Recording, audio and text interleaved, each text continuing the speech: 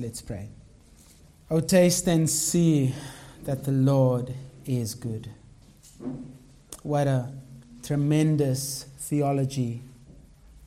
We often forget that you are good because we look at our lives and we think, well, this is definitely not good. Father, help us to see life through your goodness. Help us to understand what it means to have a good and loving God. Father, this is your word, and you have inspired it. You have breathed it out. It has the capacity to change lives for good, for eternity, and it has the capacity to sanctify those who are yours. We pray that you would do that. Open our eyes that we may see wondrous things from your law. We ask it for your glory's sake. Amen. James chapter 1. And our attention will be on verse 17 this morning. I'm going to read from verse 12 through verse 18, which is one section separated by a transition verse in verse 16. Blessed is the man who remains steadfast under trial. For when he has stood the test, which is the trial, he will receive the crown of life, which is a promise from the Lord, which God has promised to those who love him. No one must say, when he is in a trial, I am tempted by God. For God cannot be tempted with evil, and he himself tempts no one. But each person, in response to that reality, each person is tempted when he is lured and enticed by his own desire. Then when desire has conceived, it gives birth to sin. And sin, when it is fully grown, brings forth death. Do not be deceived, my beloved brothers. Every good gift and every perfect gift is from above, coming down from the Father of lights, with whom there is no variation, or shadow due to change. Of his own will he brought us forth by the word of truth, that we should be a kind of first fruits of his creatures. God will bless the reading of his word. We return this morning to look at this well-known verse, verse 17. And the problem with well-known verses is that it is well-known. And so we think of it in terms of what we know about it because it's so well known to us. Let me just give you a big picture scope of what we have seen thus far. So verse 17 falls into the scope of an entire section that responds to a claim that is made in verse 13 about God. God tempts us to evil, or tempts us to do evil. So that is the claim. It's a quotation made by James. So this is what people were saying in this church, or synagogue for that matter. And James responds in 4 ways to give us a picture about God, about man, and the nature of God. In verse 13, he gave us the essence of God, the divine essence of God. God cannot be tempted with evil, and he himself tempts no one towards evil. That is the divine essence of God. There is no evil in God. Then we looked at the innate nature of man, verse 14 and 15. Man by nature. He gives us an anthropology, a hamartiology, if you will. A study of sin, a description or theology of the nature of man with regards to sin. We will always sin without God. Without the brakes being put on us by means of his grace, we will always tend towards sin and therefore end up in death. We are always moving away from God. And so he gives us that picture in the analogy of a pregnant woman. We as human beings are like pregnant women, or at least from the moment of conception, if the pregnancy does not fail, it will give birth to a child. So James says this is all of us. With regards to temptation, when temptation is present, you will end up in death because you will always follow your sinful desires. Thirdly, James gives us a picture of the immutable character of God. This is who God is, in contrast to the claim that God is tempting us to evil, which implies that God is by himself evil. James gives us a theology of the immutability of God. And then lastly, there is the divine work of God, which is verse 18. So our section falls in this scope, the immutable character of God. In our text this morning, we will see that James gives us two features about God's immutability. They relate to one another.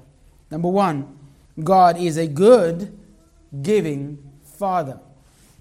And I should have added in there, an unchanging, good, and giving Father. Secondly, God is a good, unchanging Father. It sounds the same, right? Well, like I said, it's connected, and you will see that. You can actually see it right in the text.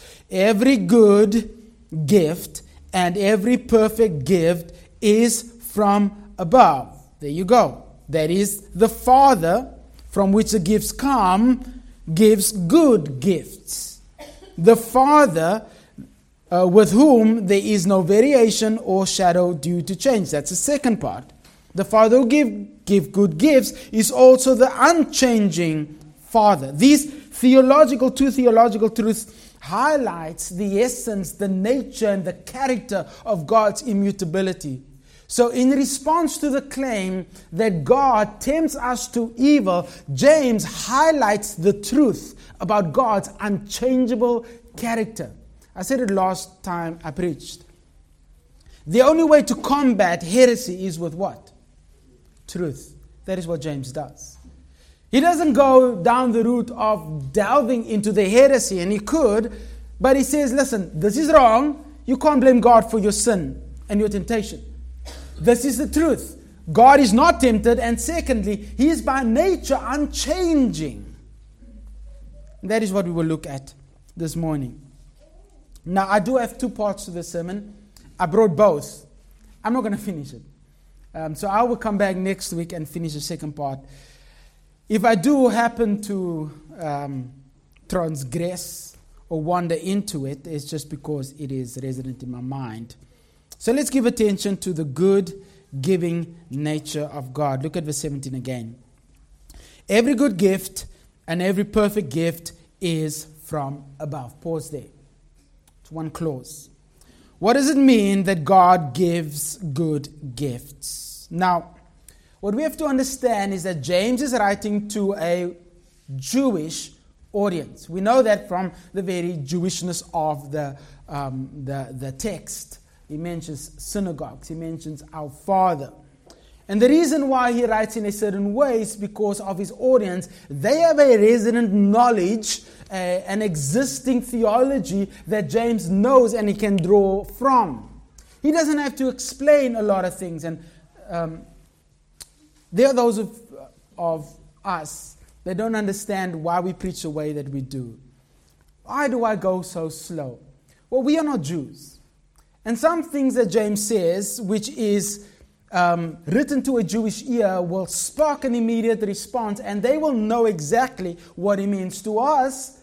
We are not only, I hate double negatives, but I'm going to use it now. We are not only not Jews, don't ever use double negatives, but we also have a translation in our hands. And thirdly, we are so far removed from the context, it is hard to always know exactly the nuances that is given in certain words. And so we take our time to try to explain and give you the cultural, the contextual, the grammatical, and the historical context to build the picture that the author builds for his audience. Now, he doesn't have to explain a lot of things. And so I'm going to take some time to explain some things that James leaves out because he doesn't have to explain it. Now in this case, like I said to you, James is combating a heresy which is in verse 13. The heresy is that God places the believer in a trial, and when he does that, he's actually tempting us with sin to do evil. So James responds and says, not so quick. That's not what God is doing. Firstly, you don't understand your own nature. That's why you have verse 14 and 15. You are by nature sinful. You will always sin. And secondly, you don't fully understand God. God is unchangeably good. Look at verse 17. Every good gift and every perfect gift is from above, coming down from the Father. So let me ask you this question then. If the gift is good and perfect, what does it say about the giver? The giver there is also there for what?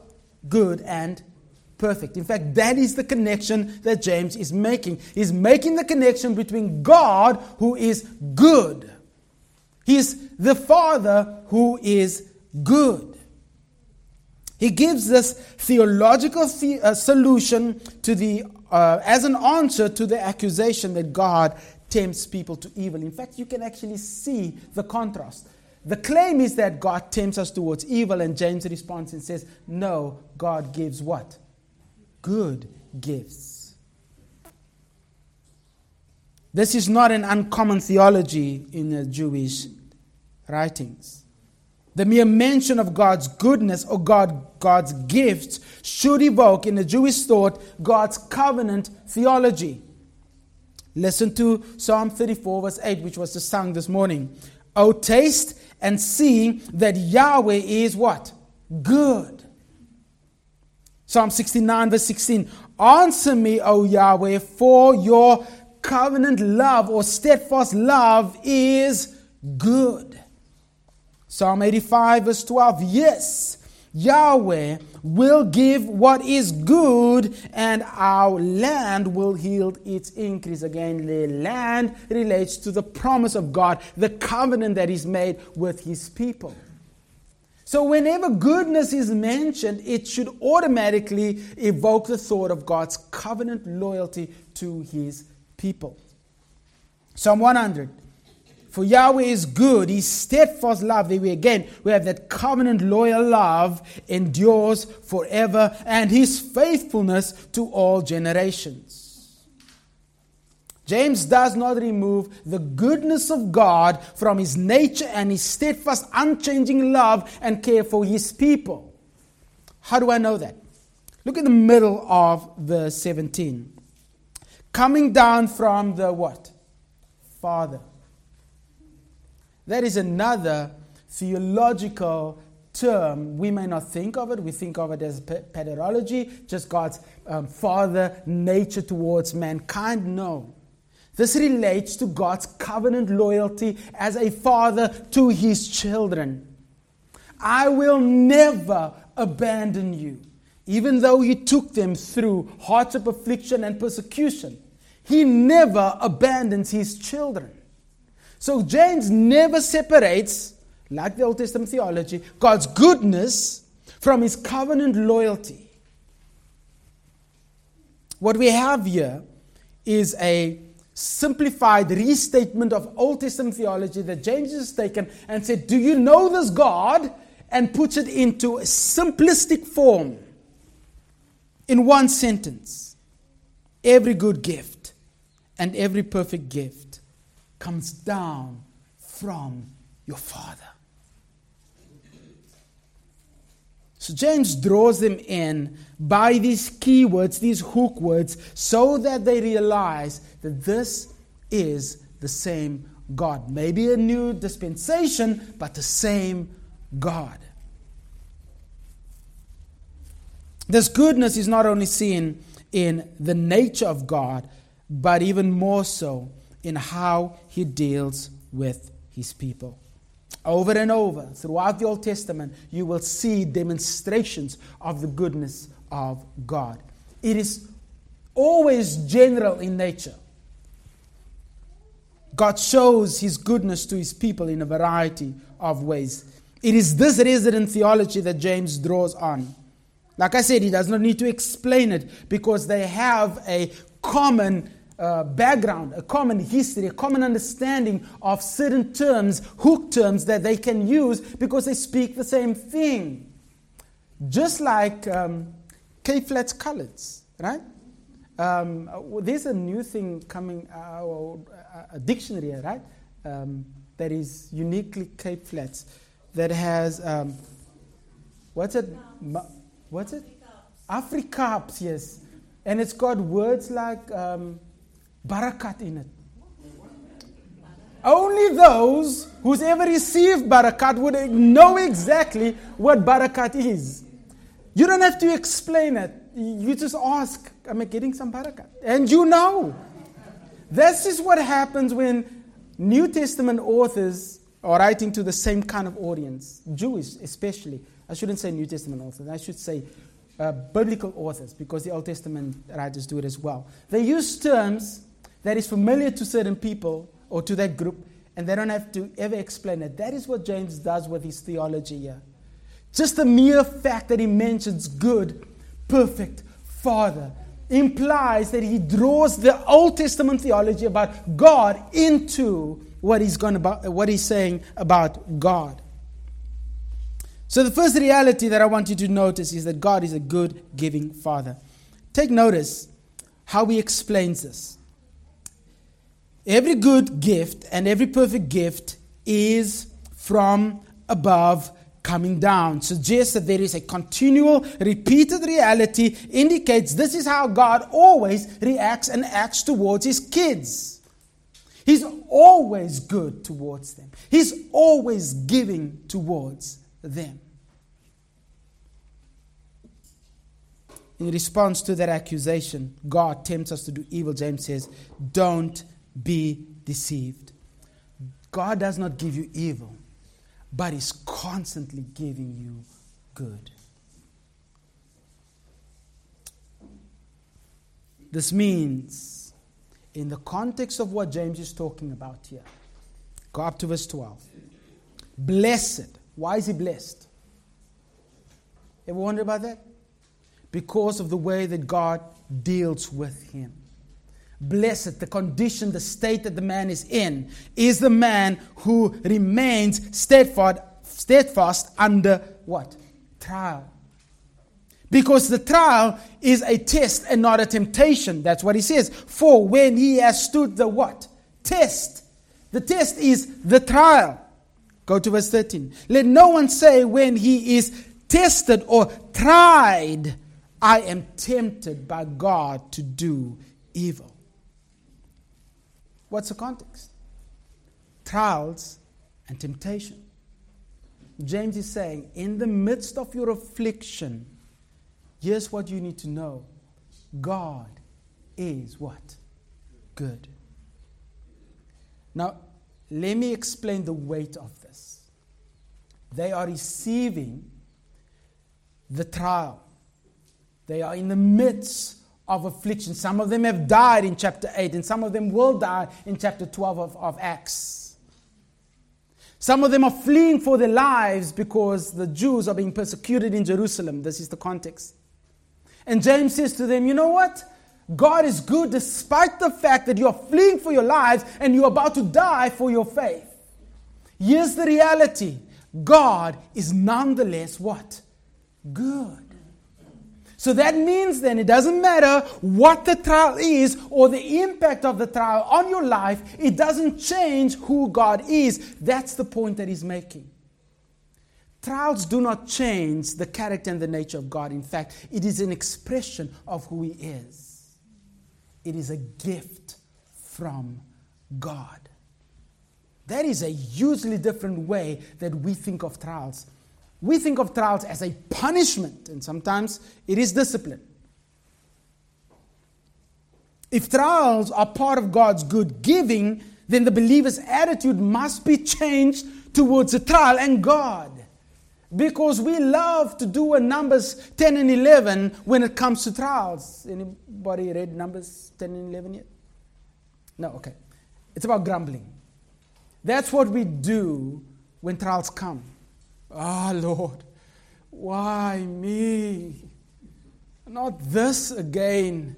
Why is this happening to me? Woe is me. Every time something happens to me, you sound exactly like the Jews. Why didn't you leave us in Egypt? It would have been better for us to die there. Who are you, Moses? Who's made you God over us?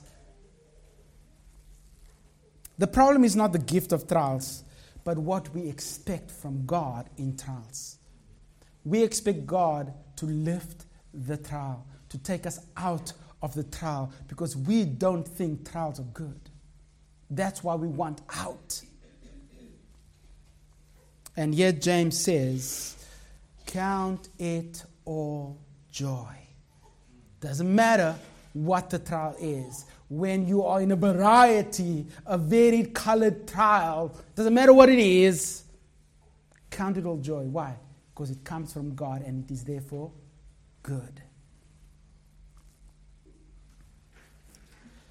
Now, let me deal with the difficulty of this text. What does it mean, every good and every perfect gift? There's two ways to understand it. Number one, it could mean that it refers to the same thing. Every good gift and every perfect gift could mean that it's the same thing. That's how some take it. Or it could mean that every good gift is different to every perfect gift. And so it deals with two different things coming down from the Father. That's how others take it. So what do we do with this? I'm going to punctuate that question for now and work my way up to it. Take a look at the text and keep those two things in mind. Is it two or is it one? How do we understand this? He says that these gifts, perfect gift and good gift, I should say, good gift and perfect gift is from above. This is a very rare adjective.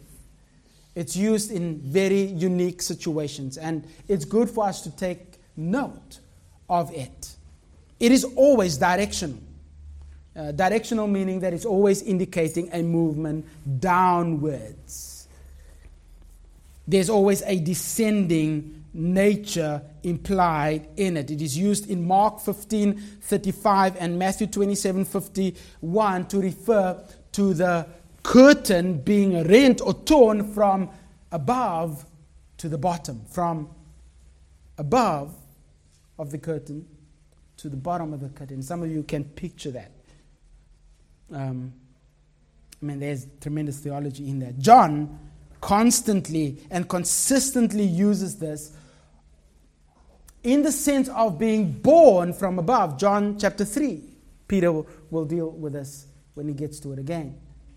But in our translations it says, and Jesus said to him, unless you are born from above, you will never enter the kingdom of God. What do our translations say? Unless you are what? Born again.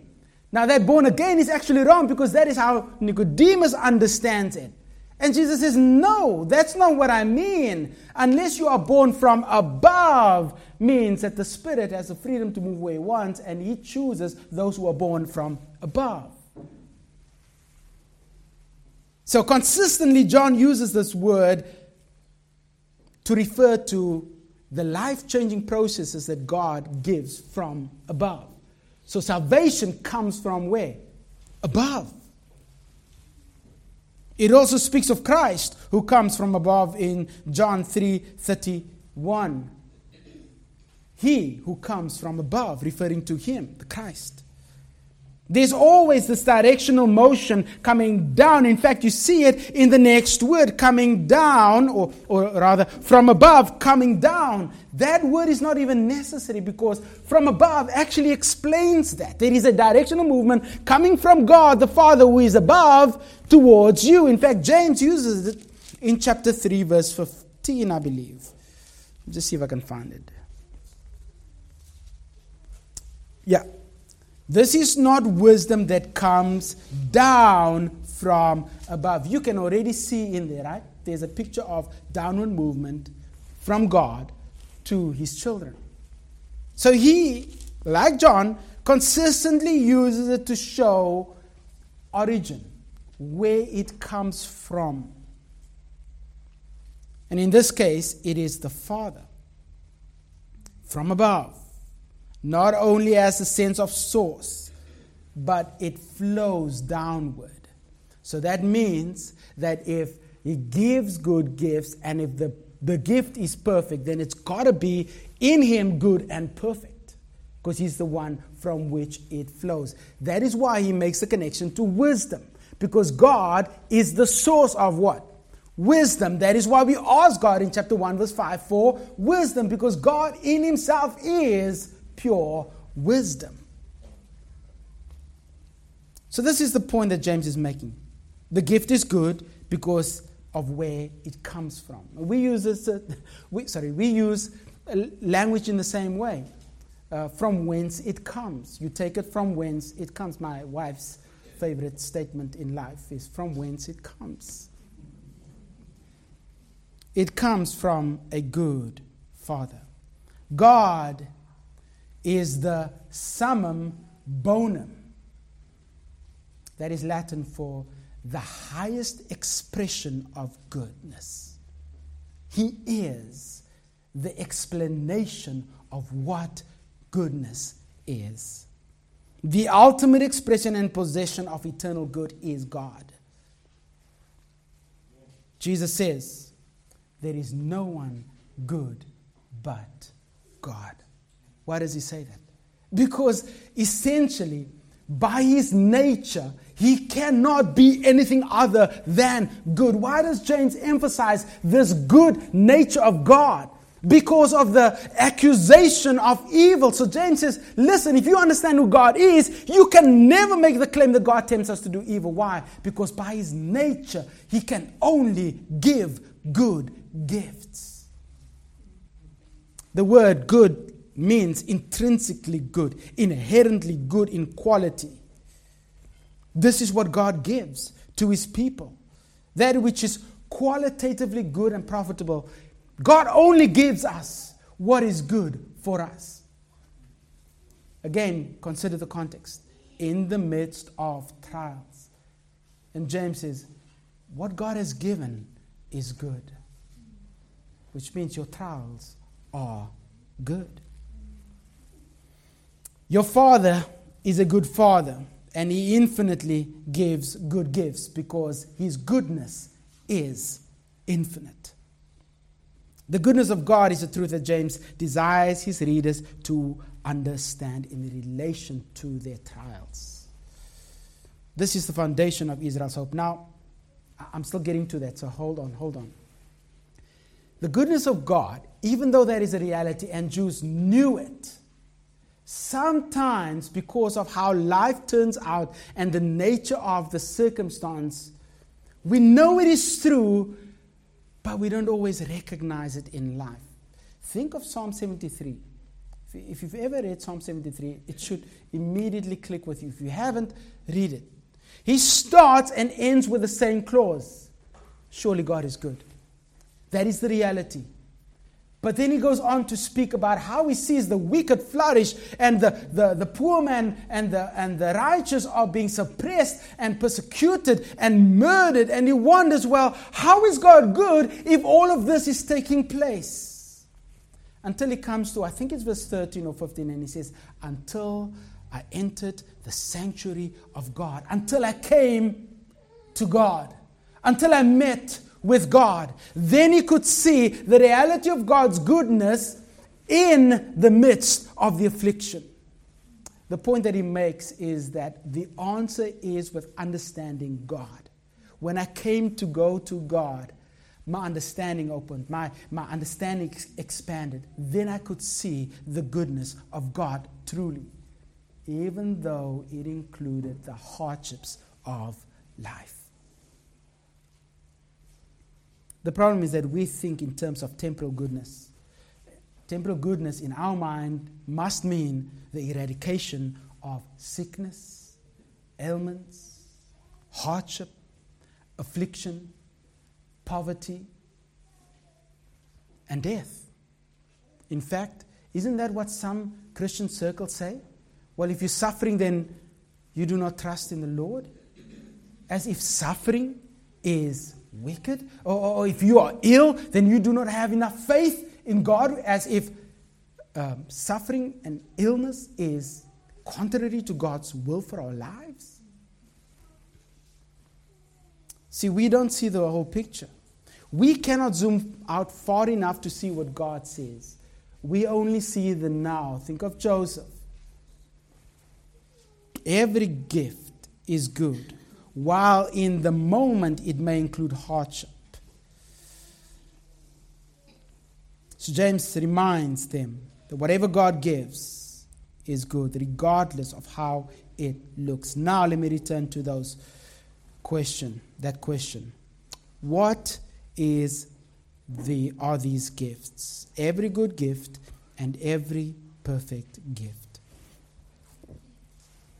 There are two ways to understand this. Number one, it could mean that James is saying that these two things are synonymous, and they mean that God by nature just acts good, or he gives good, and therefore the gift which is given is perfect. Could be that. Or it could mean that God gives good gifts and he gives perfect gifts, and both come down from him. Could be that. Now, how is it possible? Well, you've got guys on both sides, good guys on both sides. How do we make a decision? So I'm going to try to make an argument for the latter. But there's two things in mind here. So stay with me. Grammatically, for those of you grammarians, this is a compound subject. And just allow me to explain. I know that there are those of you who have now blanked out. I said grammar and, all you're going to hear is wah, wah, wah. Just hang on. So a compound subject implies that there are two things that's connected by a conjunction or sometimes by a comma. Like, for instance, Jack and Jill went up a hill. So Jack and Jill, two subjects. Went is the verb. Up the hill is the object. Or, up the hill is the object. So what James is saying is that good gifts and perfect gifts, two subjects, come down from above. So, two subjects. Including that, two subjects, he adds two adjectives. Now that complicates it a little bit. Because he says good gift and not good and perfect gift. He says good gift and then perfect gift. He separates them by two adjectives. And we know that based on the structure, it basically means that he's attributing a quality to the gift itself. Yeah, I hope you're still with me. In addition to that, the word gift, good gift, is different from the word perfect gift. But in English it says what? Gift. So now I'm going to explain to you that when the authors use the word gift in certain sentences, it is different from the other word which is translated gift. So the first word, good gift, is the word dosis. And allow me to use some Greek words which I don't often use, and there's a reason. Our translations just give us one translation, gift. But the first word is dosis and the second word is dorema.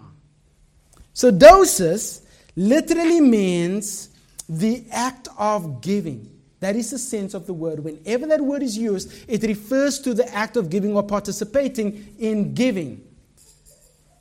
One way that we can see this is in Philippians chapter 4, verse 15, where Paul says that no church shared with me in giving, that is the word dosis, in the act of giving or receiving, but you alone. And it is consistently used in that way. That act of giving, participating in giving. The other word, which is dorema, is used specifically in a very specific context. Turn over to Romans chapter 5.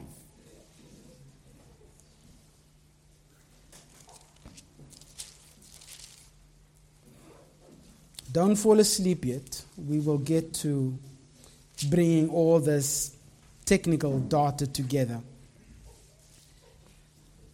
Here's the problem with translations. They choose the best word that reflects the best understanding of the word. But the problem with Greek is that it's so variegated. It's so nuanced. And English is so limited. So they can only do so much with translation. Verse 15. of chapter 5. But see that word there, free gift, is not gift at all. It's not even dosis or dorema. It is grace gift, charisma. So the free grace gift is not like the trespass. For if many died through one man's trespass, much more have the grace of God and the gift, take the word free out, the dorea, the gift by the grace of that one man, Jesus Christ, abounded to many. The word dorea there is the word that James uses, dorema, which relates to what? Salvation, the grace gift in this context. So Paul, and very specifically, uses this word in relation to salvation. Now, is that the case? Well, go back to James chapter 1. Take note what happens here. Which is mentioned first? Dosis, the general act of giving. So, let me translate it this way. Every good giving that God does is good. Which means it's general. It's not specific. So everything that God gives on a general basis is what? Good. That includes trials. And I've specifically used the word good in terms of that. I've never used the word perfect in terms of trials. There's a reason for that. Take notice, the second word used is dorema, and every perfect gift is from above. Both come down from above, but both are individuals, separate. How do I know that? Look at the next context, verse 18. Of his own will, he brought us forth by the word of truth, that we should be a kind of first fruits of his creatures. What does that relate to? Salvation. So the Rema relates to salvation. Dosis relates to the act of giving. So what James has just done is says, every general act of giving is good. And every gift of salvation is what? Perfect. Every time God gives a gift of salvation, it means that it is done for all deal. In fact, the word perfect means complete. There is nothing that needs to be added to it. It's sufficient in what he gives. It's complete in what he gives. Does that make sense? So when James says that every good giving and every perfect gift comes from above, he says, listen, here's what I'm telling you, that it doesn't matter what happens in your life. When you've become a believer, everything that God has given to you was good. And you know this by reality, because I'm going to prove it to you in verse 18, that every fact, wherever he's given salvation, it was a perfect gift. It can never be added to or lost. Why? It's a gift. He gives it. So that is what James, in my view, has in view. God is a good and giving Father. Why does he raise this? Well, I've mentioned because of the accusation of verse 13. Here's what I want you to remember. Doesn't matter what he gives, even though he may include hardship, it is good. But here's the good news. When he gives salvation, it is done. It is perfect. For those of you struggling with salvation, am I truly saved? If God has saved you, if he's granted you the gift of salvation, based on verse 18, if God is the one who births you, and I'm going to explain that next time we get to that verse. If God is the one who does that, it is done. You are saved eternally, forever, because it's a completed, perfect gift. Stop doubting your salvation. So, James uses these hook words to draw us in. At least the Jews in, because they know exactly what he means. Now there's going to be some of you smartians that's going to say, well, it says good gift and perfect gift. Surely it can be the same thing. Sure. I'm sure you'll go to heaven if you believe that. That's okay. I'm okay with that. I think that James implies two things because of the way that he structures it. If he put perfect gift ahead of good gift, I would have said, there's probably an argument to be made here. Nevertheless, God is good. We have 10 minutes left according to my watch. But let me close with this. Instead of doing a half a section, let me close with this.